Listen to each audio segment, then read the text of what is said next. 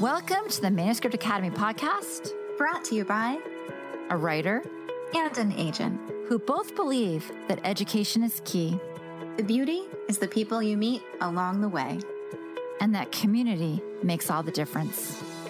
Here at the Manuscript Academy, you can learn the skills, make the connections, and have access to experts, all from home. I'm Julie Kingsley. And I'm Jessica Zinsheimer. Put down your pens, pause your word counts, and enjoy. Hi, everyone. Welcome to MSWL Day, the launch of ManuscriptWishlist.com, version 4.0, and our newest feature, MSWL Live Agent Panels. This new series is designed to give you an insider's view, not only of what agents want within genres, but also to share classes, tips, prompts, and critiques so you can grow as a writer and find your best agent match. Enjoy. I'm so happy we're doing this. Thank you all for being here. Today is all about finding what agents want within genres, because just because you check a genre box does not mean you want everything within that genre, and we want to hear what your tastes are specifically. So this is going to be turned into a podcast, and video clips will be on the Manuscript Wishlist site, updated today. We have not crashed it yet. Hooray! It's for the first time we have not crashed the website. Yay! Go team! But yes, this is just part of our project of bringing more multimedia and making the site as human and friendly as possible. And I can't wait for today. Thank you, everybody, for being here. Yeah, it has been an amazing day so far. Watching all those tweets come in, the new site up and live. Without further ado, let me briefly introduce what we'll be doing today.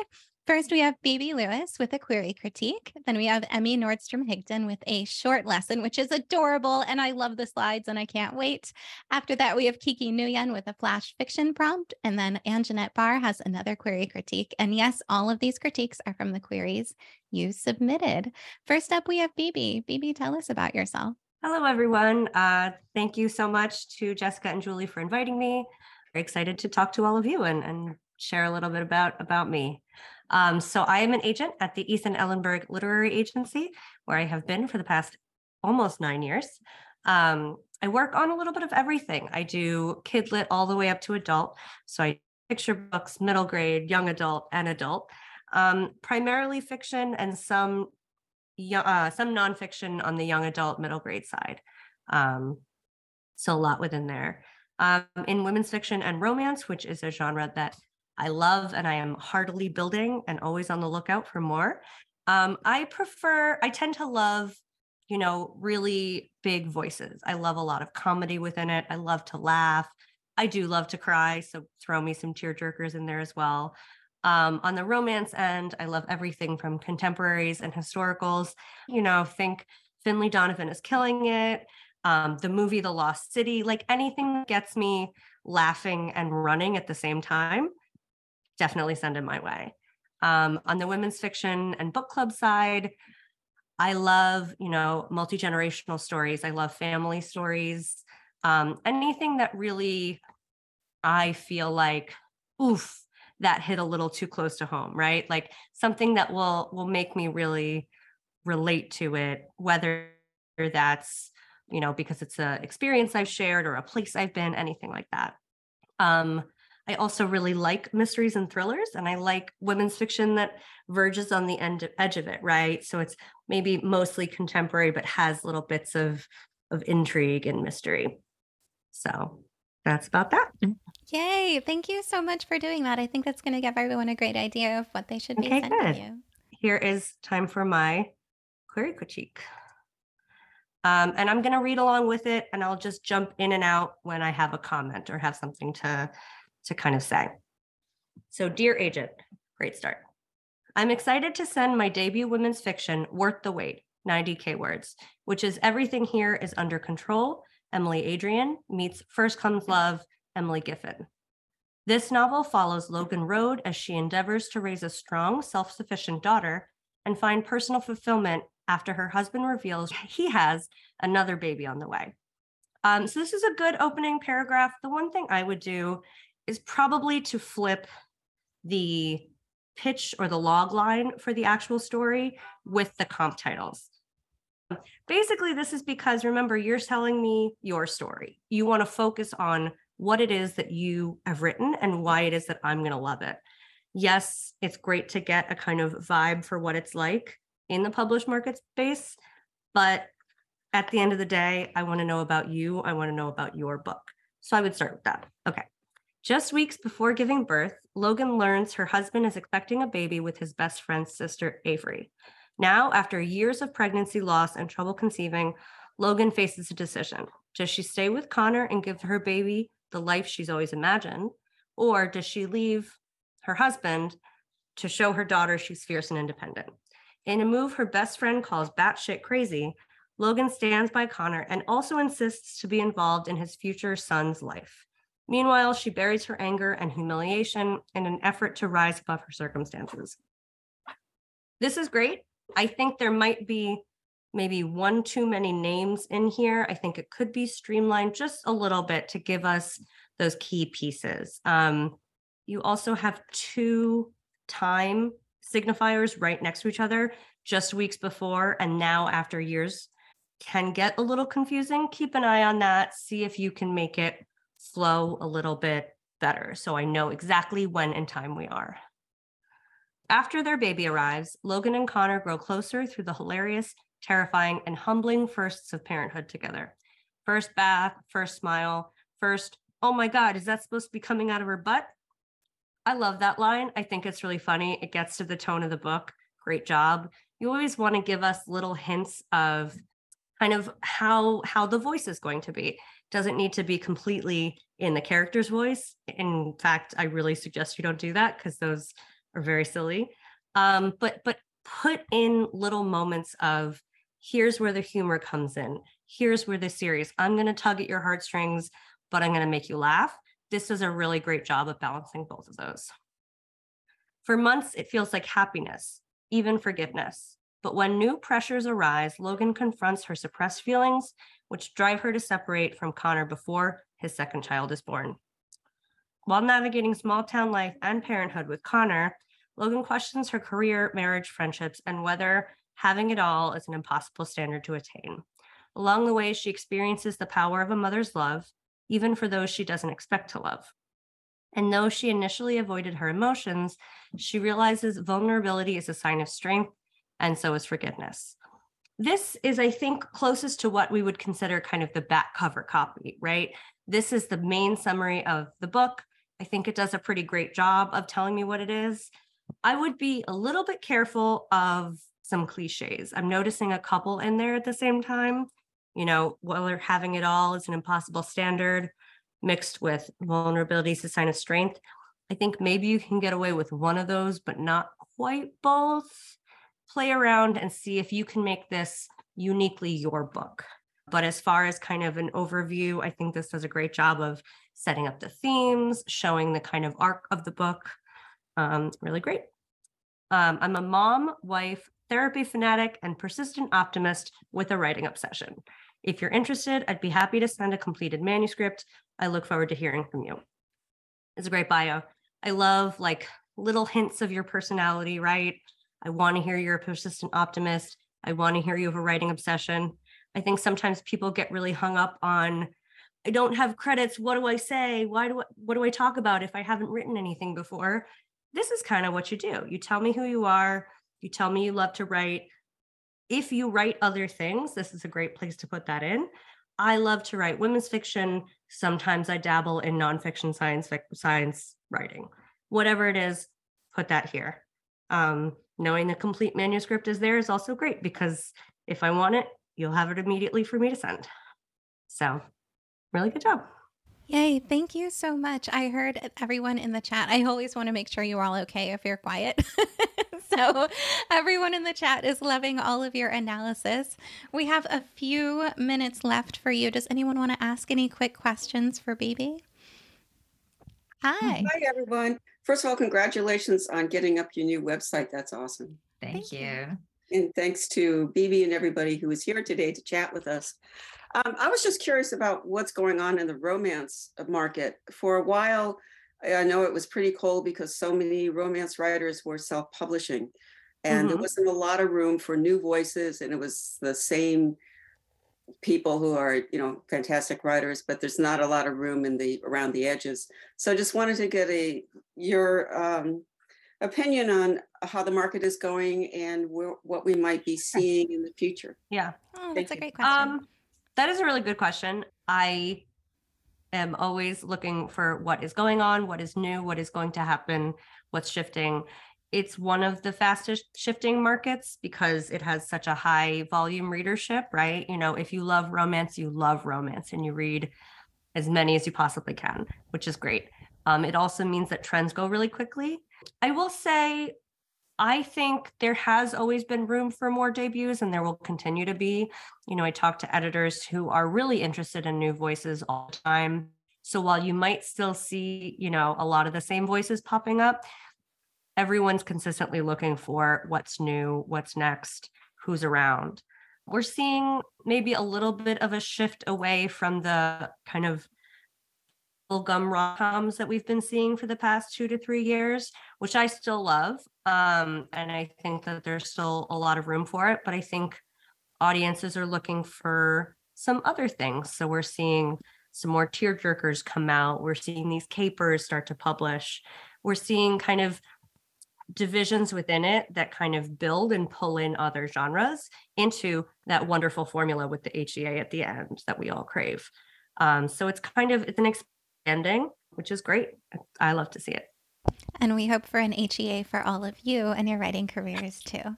Okay, one more question about synopsis length. So was the synopsis in this query just long enough? I think it was pretty good. It was right on the edge, right? So I wouldn't want more than this, but I don't necessarily think it needs to be pared down a ton. I think sticking to about 2 paragraphs of this is what happens, and then one of this is the book as a whole is a great kind of place to try to stick around. If you have 12 points of view in your book, you might need longer. But for the most part, I thought this was pretty good. Yay. Phoebe, thank you so much. I really appreciate this. I'm sure the author loves all your notes. And we love hearing what people like. So much appreciated. Great. Thank you for being here. It was so much fun. Thank you very much. Yay. Okay, next up we have Emmy, who has prepared something wonderful for all of you. Emmy, come on down. Tell us about you. Tell us what you like. I feel like you're setting the bar really high. I've never given this lesson before, so it'll be exciting for all of us. Hi, I'm Emmy Nordstrom Higdon. I work at Westwood Creative Artists. I've been there for, I guess this is about my 4th year of agenting, and I've been there for most of my career now. So it's a place where I feel really wonderfully supported with great mentors. And we have a long, I would say, reputation of doing literary fiction and serious nonfiction. And so when I was hired, it was to kind of do something a little bit different than that, and fill in some of those gaps. So I do represent across age categories and genres, from picture book all the way up to adult. And I do a little bit of nonfiction as well, but romance and women's fiction, and especially sort of in the upmarket book club kind of space, is one of my favorite things to read. I do tend to get a lot of really dark queries. So I always joke that these kinds of books are like my cupcakes in the middle of my day. I feel like I like to read really broadly, but sometimes you just need something light and fun. So I love to keep a few authors who are doing that kind of work on my list all the time. In terms of what I like to look for, I compulsively update my manuscript wish list, so you can always check out my page. One of the things I recently added was a list of some of my favorite tropes. In terms of romance, I really like Grumpy Sunshine, He Falls First, Right Person, Wrong Time. I love workplace dramas of any kind, whether it's romance or kind of more on the upmarket side, and especially around sort of women and their particular struggles, or queer people and their particular struggles, or other people with other kinds of marginalized experiences, and how those play out in wacky and often dark humory kind of ways.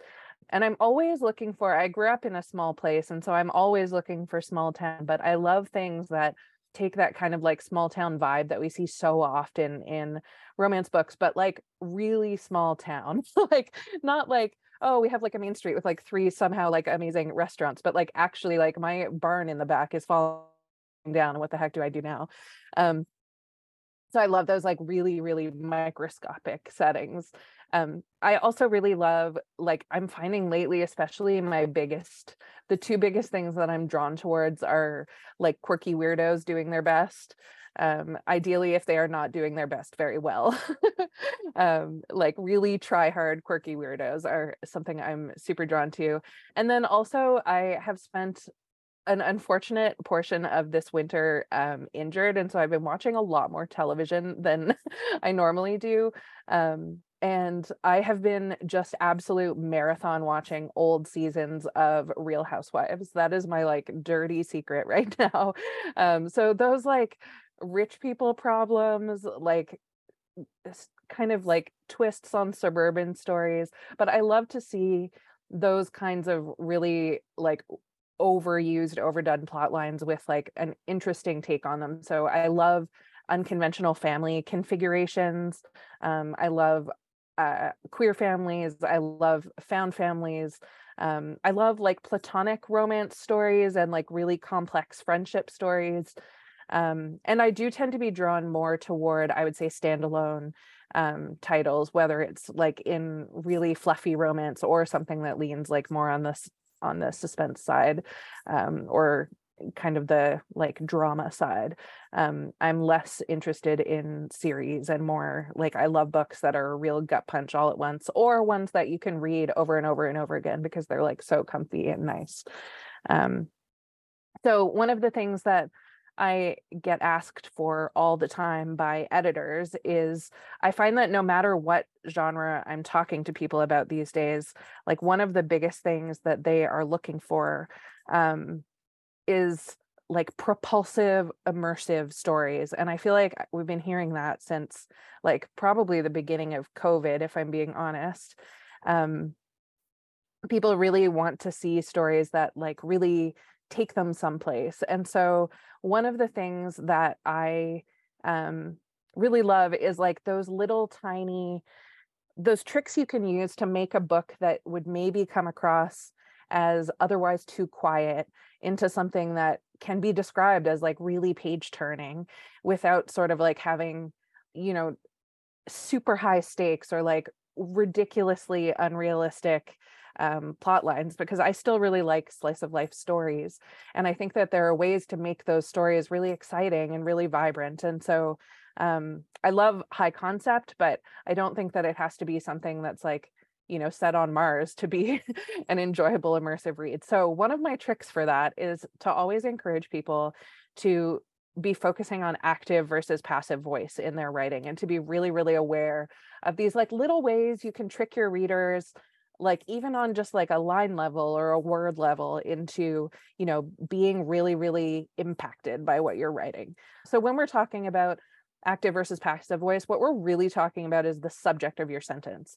So it's a grammatical feature, obviously, but when we talk about active voice, what we're really talking about is focusing on the character and focusing on what they're doing and on their power and on their agency. And so even though it might seem like a little tedious kind of grammar trick more than anything, I think that the more that we lean into that active voice in writing, the more that we get to see our characters really getting to act out their own stories. And that becomes really, really powerful for the reader. So active voice is the voice that's usually used in fiction. Passive voice is often used in like academic writing or some nonfiction writing. We use it a lot because it's really clean, it's simple, it's direct. And like I said, it gives the subject of the sentence power and agency because they're performing the action in the sentence. So the more that we can like read our own writing with that in mind, the more that we bring those characters into their own, I think. Versus the passive voice, which, like I said, is often used in nonfiction, in some science writing, for example. For those of you who like that's your quirky query letter hobby, you're probably very familiar with that voice. It emphasizes the action rather than the subject, and so it can be really useful sometimes. And I'm going to talk about the ways it can be useful too. But for example, it can be more tactful, or it can be a little bit more subtle, and it can create an illusion of sort of objectivity or authority. And so I find it most useful in dialogue. So when I'm trying to create character really, really quickly in dialogue, if you can use the passive voice, either to create a character that, like a security guard, for example, if he's speaking in a passive voice, you'll get the sense right away that he feels like he's the boss. Or on the other hand, if you have sort of someone who's a little bit more submissive, then you'll see them being a little more tactful. Those are cases in which the passive voice might be used. So why do we use active voice other than to trick our readers, which, is very like, maybe that's a very like mischievous way to want to use grammar, but here we are. It is more clear and it tends to be more accessible as well. So especially if you're writing for, I always say, like the grocery store reader who wants to be able to like pick up a book and just enjoy it and not have to think. We've all been there. That's going to make your writing really clear and really accessible. I always say that that's the kind of book that like my mom loves to read, because she does not want to feel challenged when she is picking up a book. She wants to be able to just like chill in her armchair. So when you're trying to write for that audience, especially, active voice is a great way to do that. It also can really, really help with your word count. So you'll notice that if you're writing in passive voice a lot, trying to get sort of like longer, wordier sentences. And sometimes that can be like an effective stylistic, strategy to use. But if you're trying to be really precise and efficient, or if, for example, you're reading my manuscript wish list and you're like 100,000 words, what do you mean you don't consider things over 1,000 words? Just something I get all the time. That's one way that you can really pare down the word counts in your query letters and in your writing overall. It also, like I said, grants agency and power to your subject. It can also, because of that, create more emotional impact. So if somebody is really on board and your character is doing like a big thing, then it's probably going to have more impact than if it's described in kind of like a roundabout way. It can also come across as being more descriptive and kind of less robotic. People are used to reading a lot of passive voice in things like instruction manuals or like even blog posts and things that are like about a product, maybe, because it does make things sound like they're coming from this like objective scientific. When we use active voice, we get the opposite of that. It sounds very human. It sounds very like lush in a lot of ways. So when we're thinking about how to compete with the AI books, this is the way to do it, is to be the master of your active voice. So these are just a few little tricks to convert passive voice to active voice. So obviously, I mean, this could be like an hour-long grammar lesson, and I don't want it to be that. But these are just like a few little easy ways that when you're reading, if you're not like 100% on your grammar and you're like, is this active voice? Is this passive voice? Sometimes you can use these little tricks to kind of figure out, is this something that I should be changing from passive to active? So for example, you can look for a by phrase. So if your sentence has the word by in it, often that's a giveaway. So like, the documents were edited by Mike. Mike is the subject of that sentence, but he's not an active subject in that case. So it's a really easy way to be like, oh, this is a sentence I can change around. I can make Mike the active subject. The other one is if there is an action, but if there is no name of subject or no subject is identified, then that's a really easy way to be like, oh, this is in passive voice. I need to like stick a subject in there somehow. And it doesn't necessarily need to be the character's name, but it'll identify who is performing the action. And then the other one is to look for two different verbs. So if your sentence has a form of the verb to be in it, and then also your main verb, then that's also a good hint that you're probably in passive voice. So these are just examples of the little tips that I've just outlined. So when you see the sentence, the exam was failed by most students, you can see the little by in there and you can be like, oh, that's my red flag, that's my passive voice. So the way that we would switch this to the active voice is to say most students failed the exam. The other thing is, if you have a sentence where there isn't the word by, but you can add it to that sentence and still have it be grammatically correct, that's another like little way to test. So if you had like the policy was changed, that doesn't have the word by in it, but obviously it's a short sentence. And you could add, if you're wondering to yourself, does this have an anonymous subject in it? If you can add by and a name to it and still have it be a proper sentence, then that's like the same little flag. So that comes up in the next one, which is the anonymous subject. Visitors are not allowed. So visitors are not allowed doesn't have a subject in it at all, but you could always say visitors are not allowed by the principal or by the office. So if there's an anonymous subject, or you could add the by in and still have it be like it's a little awkward, but it's still correct, then that's a good hint that you're in passive voice. And then the last one is having the two verbs. So the check was paid by my friends. You can see the verb to be, and you can also see the verb paid, which is your main verb. So you can see those two verbs in there right beside each other. That's a giveaway that this is passive voice. So if you wanted to switch it to active voice, it would say my friends paid the check. And then you've given them a little more credit for the action that they've done here, maybe a little bit of extra thanks in this scenario, and you've changed to active voice. So there are a couple of situations in which you could use passive voice and it would still be really effective. One is when you want to emphasize an action rather than the actor. So for example, we have here, the woman was sentenced to 5 years in jail. This emphasizes that, that she was given this prison sentence, and it takes the action off of the judge, I guess in this case. The active version might be the judge sentenced the woman to 5 years in jail. But what we want to focus on here is the woman and her predicament, right? And not the person who made that decision. So in this case, the woman would probably be your character, and you would be describing her situation rather than describing the person who made that choice. And then the other example that I have is if we're trying to be sneaky and we're trying to avoid naming the subject of the action. So the rules were somehow misinterpreted by who we don't know. Was it your character? Was it someone else? Are you trying to make a hint at something without outright telling your readers or outright lying to them? The passive voice can be a tricky way to do that too. So there are some instances in which passive voice can be really, really helpful. So that is my whole cutesy slideshow about active versus passive voice.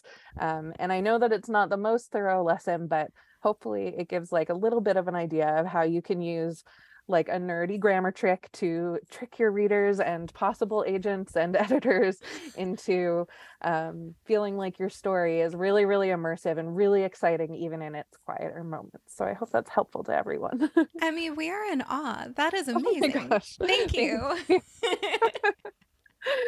Okay, so before we move on to our next presenter, I would like all of you to please opt in for a prize. If you would like one, what could it be? Who knows? Fill out the form, and if you win, you'll find out.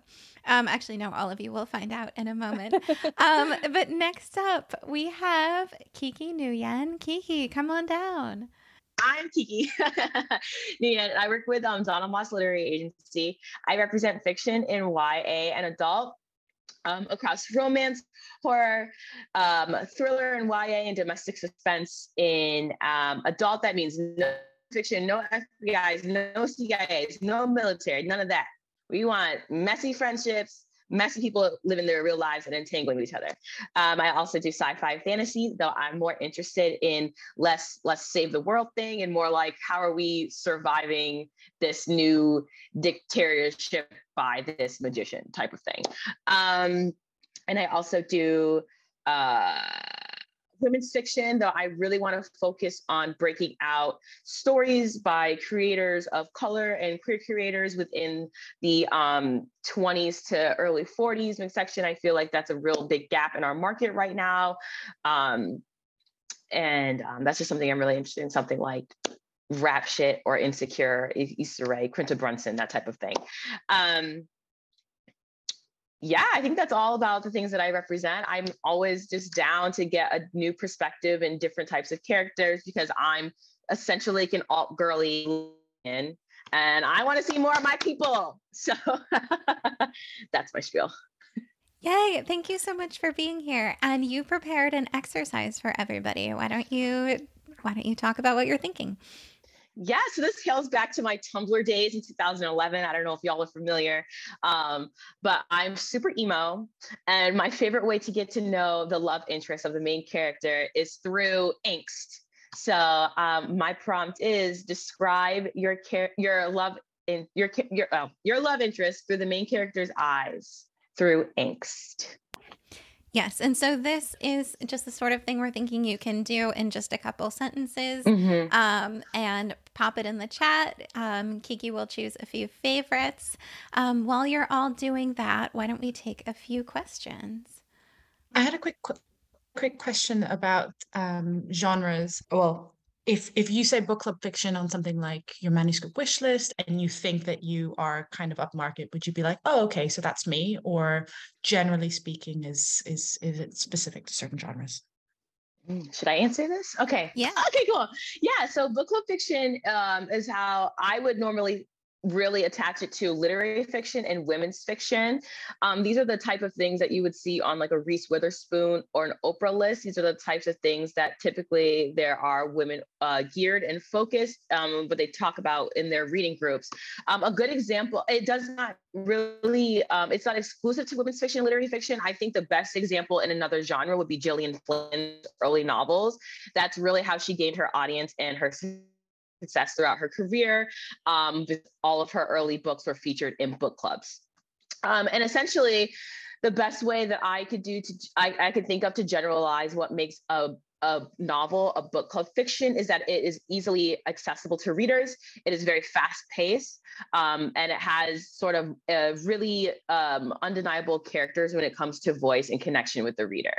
I would also say that it's unlikely that sci-fi and fantasy would be included in that. Horror is probably more likely because, again, it is one of those more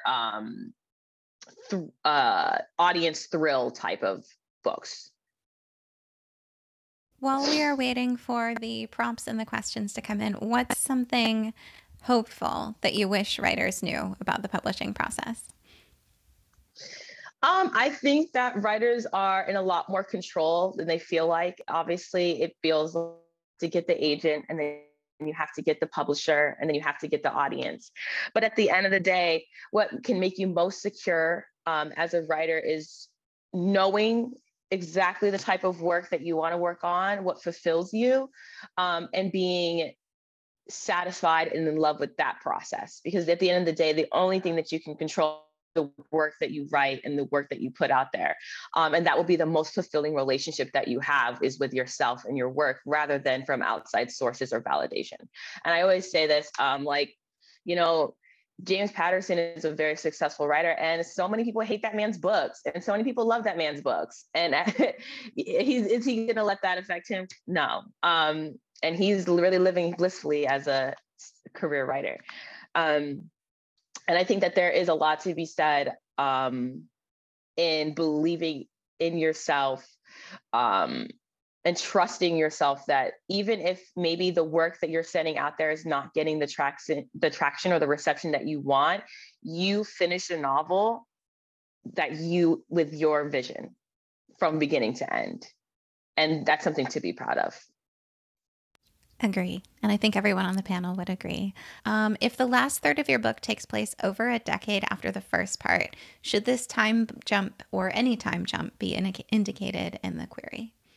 Oh, that's a great question. The last third of the book is pretty tricky because it's not necessarily significant, I think, in terms of structure versus like you could say, it's been 10 years since the death of my best friend. And you're not doing it in first person. It's been 10 years since the death of the main character's best friend. And, they're discovering all of these new things that really make them rethink that past thing. That's something that I would put in the query. If it is just a passage of time, I might throw in a line there in the last kind of third paragraph of your pitch section. So if your pitch is like intro, obstacle, attempted solutions, and then the ultimate goal, then you could just put like something to delineate passage of time. I don't know. The last third of the book is very hard because it's very integral to what your plot is specifically. So if it's not one of those things where we have to know for the plot to understand what your main character is going through in their personal arc, I think it's either here nor there. Awesome. And let's see. We've got a lot of great prompts in here. Do you want to choose your favorite? Read it out loud, call up the author to say nice things. I'm always amazed by just how good everything is that you all make. I don't know how that happened, but Julie, we must have done something right. Right. And there's such a density when people do this, the density of word choice that moves each and every piece along. It's amazing. Mm-hmm. And Kiki, if you'd like more time, we could come back too if you want to. It's up to you. Actually, that'd be great. That'd be great. Thank you so much, Kiki. We will be back with your winner in about 10 minutes. Annette, come on down. Tell us about you. Thanks for having me. And yeah, the website looks gorgeous. Thank you guys so much. It's exciting. I'm Anjanette Barr, and I work at Dunham Literary. And I am new. I became an agent last year in 2022. I've been working in various parts of publishing for a decade, and I've been writing forever. But I just really kind of used that kick in the bottom we all got with COVID to decide what I wanted to do with the rest of my life. So I've been really enjoying reading queries, getting to know people, seeing this business from this other side. What a privilege. It's been so much fun. And I represent every age category, and I'm a very eclectic reader. So most genres. I don't love political themes or thriller or erotica, and that's kind of it. That's really the only things that I don't love. I have a soft spot for magical realism, fantasy, genres that mash together a little bit, like a little bit of magic added to my romance. So a lot of times when I'm looking at women's fiction or romance, the things that draw me to particular titles and particular queries are when there is an element that stands out beyond just the relationships, because of course the relationships are core, but something that I feel at the end of this book, I'm going to know more about a certain something I didn't expect I needed to know about. So just something that might grab my attention would be like, if something is set in some random setting like a zoo or a botanical garden or a science lab, and I didn't know that I needed to know anything about those things, but by the end of the romance, not only am I totally excited for these two characters, but I feel like I've learned something about some obscure something. Often that is like the occupation of the characters or the setting. And then of course with magical realism, I love when something unexpected happens and we have to kind of wade through what the implications are on the relationships. So a lot of my favorite books have either like a time slip in them or some kind of futuristic aspect. So, but I really do read across just about everything. I love middle grade fiction, I think, because when we're talking about children's literature in middle grade, you can get away with the most silliness. And so some in adult books that carry that youthful playfulness over. And I not that I don't like serious books, I have a ridiculous love for classic fiction, as well as literary fiction, but especially right now with all of us looking for hopeful stories, I think I love when we can have just a little bit of playfulness and unexpected silliness in the plot. So I chose a query. Thank you guys for sending queries in. It's so hard to be vulnerable sometimes, and I really appreciate that you guys did that and you're letting us read them out loud because it's so helpful. Querying is one of those things that it's hard to really know what's going to hit the mark until you've done it a lot and until you've read a lot of examples. So it's good to be able to read through some other people's queries. So I'm going to share my screen.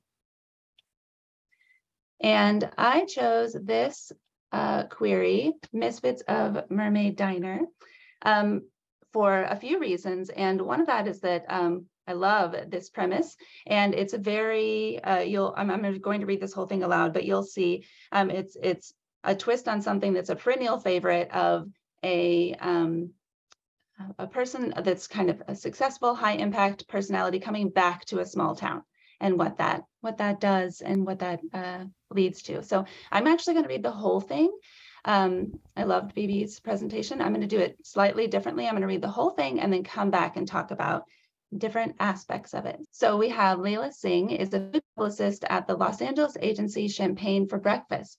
Her days are filled with enviable food excursions, temperamental chefs, calculating colleagues, and fluctuating waste thanks to a diet of charcuterie boards, seasonal cocktails, and a passion for gourmet donuts.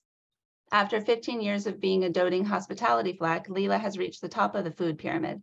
Her clients are thriving, her boss wants to make her a partner, and she's been dubbed the fixer by a national food magazine. Leela has arrived, or that's what it looks like in print anyway.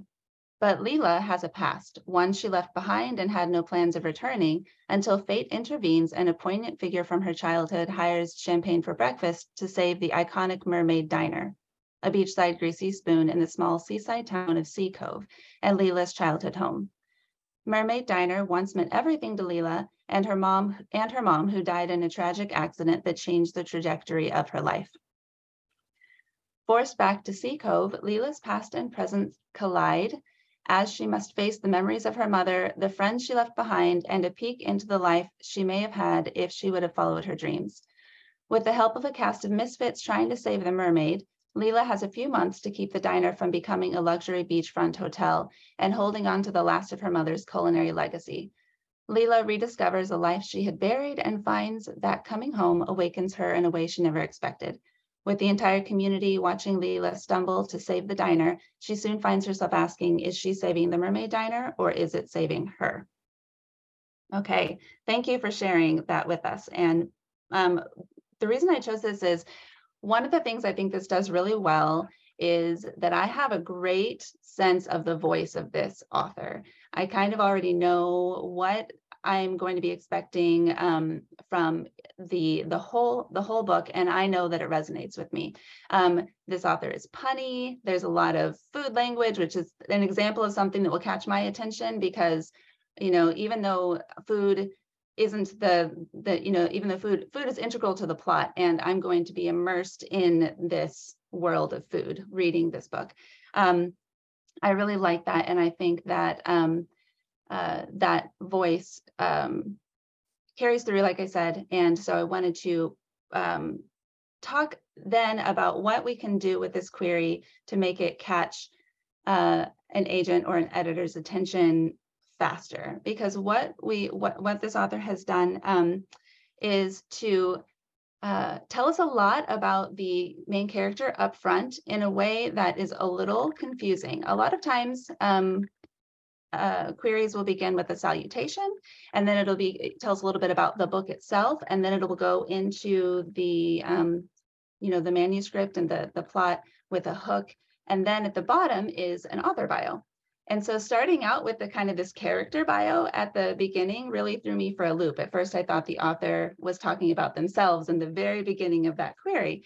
And so I think one way to just mitigate that confusion is to give us a little bit more about the book. What genre is this book in? What's the length? Who does it appeal to? I love BB's point about you don't have to put comp titles right up front, but if we can get a good feel right at the front whether it is something that we would normally read, then we're more likely to keep reading. And you really do want your agent to want to read what you've written, because you don't want an agent who is not a good fit for you, who's not going to resonate with the book, know who to pitch it to, know how to talk about it enthusiastically. So it's not a bad thing if an agent stops reading after the first paragraph, because that book wasn't for them. So make it easy for us to know exactly what this book, where it fits on the shelf, and how long it is, things like that, who it's the age group, and who's going to be reading it. So, and then this first paragraph about Leela, it's got a lot of words. It's a very thorough description of really the setup. So what I love is this paragraph down here starts to tell us about, we know she's going to end up in this small town. We know that it's going to mix her up. She's got this assignment. The conflict comes in too far down this query to know, what's really difficult for her about moving back to this smaller place. And, what is her mother's culinary legacy? There's a lot that we don't, that you could give us as an author that will hook us near the beginning. And I think it's hidden near the end of this query. The last paragraphs make this sound like there's going to be some some fun, maybe heartbreaking mishaps, that there's more characters here, this cast of misfits. I want to know more about these friendships that she's going to be have as her allies in this story. I want to know more about what's at stake. So what is it that she can do that will save this diner, and why isn't it working out? What happens that's keeping us reading, hoping for her? I made some other notes here, and one of the things that I said is anytime you're trying to decide if this query flows well, read it out loud. There were several sections that I read that I stumbled over the first time, and I had the advantage of seeing this ahead of time, that just some rewording, some changing of the order of words would make it more clear. And because agents receiving queries get so many, we want to just be able to just read right through and not have to go back and read another paragraph. So read it out loud and you'll catch those things that are so easy to miss when you're just reading it on paper.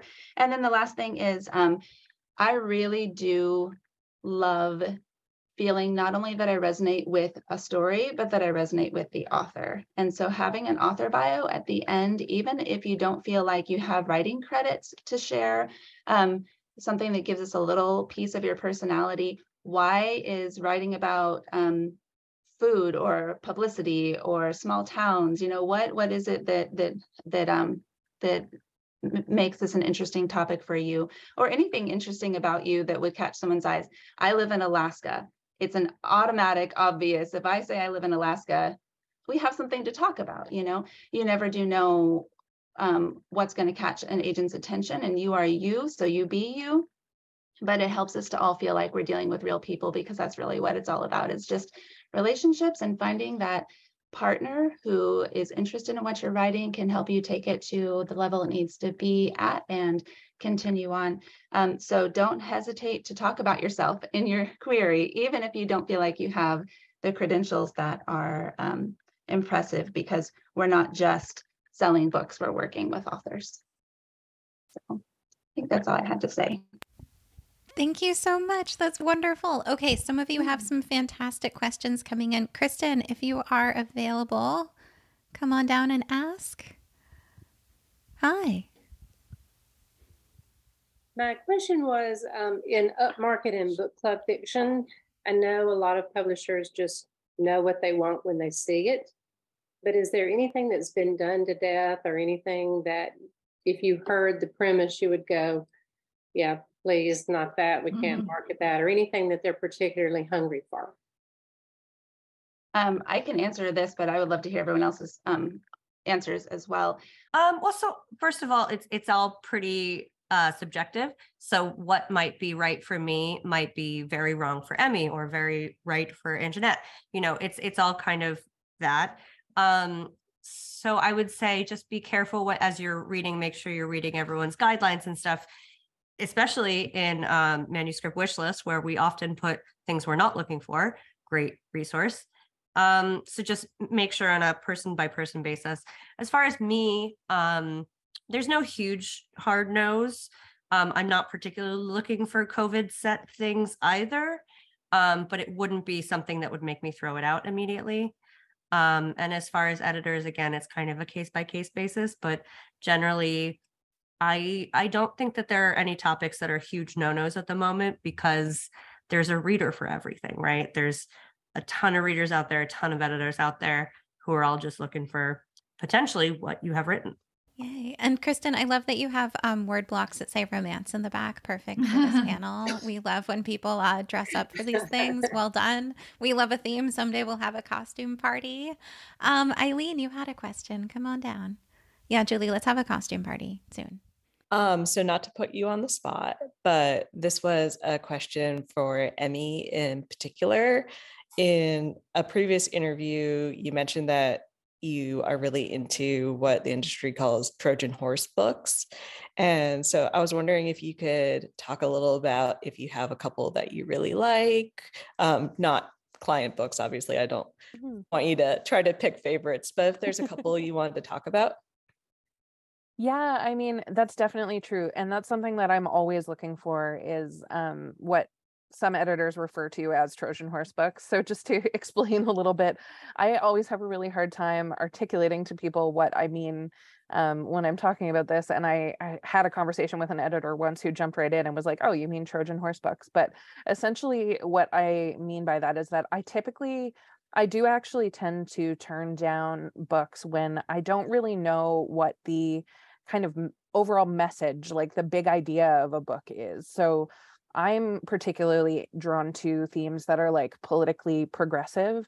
A lot of that comes from my background as a bookseller. I used to work in a social justice focused bookstore.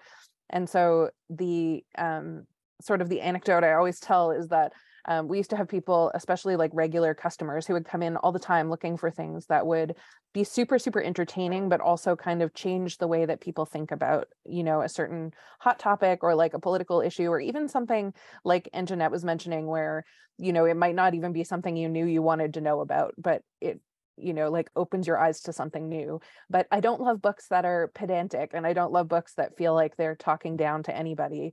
And especially when I talk about like the average reader, because I'm like acutely aware that I have a lot of education, for example, but most readers don't want to feel like they have to have like a graduate degree to sit down and read a romance novel. But that doesn't mean that they don't want to know what's going on in the cultural zeitgeist either. And so, yeah, for me, my favorite books are the ones that get at those kind of like political ideas and kind of the prescient conversations that are going on in the political zeitgeist or in the cultural moment, without kind of beating you over the head with like, this is the idea that I'm trying to write about. So, yeah, I mean, I think a lot of my favorite books have those sorts of themes, but the one that I always kind of like to talk about is, for example, Alyssa Cole's writing. I feel like does this like so well, from like the romance books that she writes that are so often like nudging people in, and or at least as a white reader, nudging me to think about questions of race or social class or poverty, things like that, in very subtle ways, while entertaining me with like a super awesome romance story. She also, one of my favorite books is her thriller When No One Is Watching, which is, on the surface just like a horror novel, but it's actually about, gentrification and racism and all these other sorts of like really deep, interesting political conversations. But I don't think it feels that way when you read that book. I think it feels like a roller coaster thriller story. So her writing is, yeah, some of the best, I think, in that kind of sphere. But the reason why I guess they are sometimes referred to as Trojan horse books is because that might not be the plot thrust of the book. You wouldn't necessarily, Alyssa Cole's query letter wouldn't necessarily say like, I'm writing a book about gentrification and racism. It would be, I'm writing a book about these like crazy haunted houses and like there's all kinds of like plot drama that happens around this story. So I always encourage people that like, if there's something that has really inspired your book that isn't necessarily the center of the plot line, like definitely pop that in your bio or pop it in your query letter in some way, so that we can know from the sample or from the query letter that there's a bigger conversation behind what it is that you're writing, because I find so often that is the case, but people don't always kind of highlight that when they're pitching their book, and I think that can be really helpful for people. I call these books fluff with a bite. It's like when your romance novel has like a secret little like something stuck in it that you're like, oh, now I really get to like go to town on this. Yeah, absolutely. And I also love them in romance novels. I also think like romance novels with fat protagonists, for example, is like a really basic example of that, as I'm thinking more about it. Like, I'm not a super skinny person. And so whenever I'm reading a book and I just see that representation, to me, that's really interesting because it is subverting some of the things that we've traditionally seen in romance. And it doesn't take a lot to do that. It's like small little moments. So yeah, definitely. Thank you all so much. I love hearing about this. I think it's so good for everybody's brains to be hearing about this way.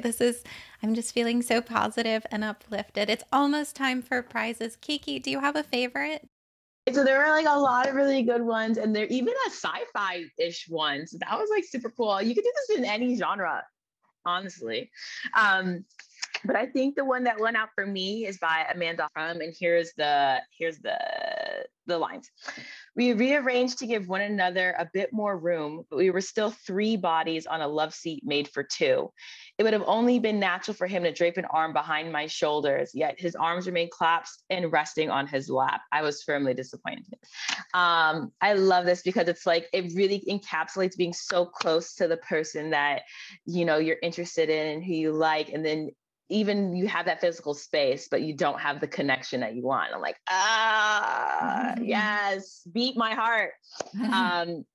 And I think that first sentence is just like such a strong image, but then also like, why can't they be poly or open? Let's think about it.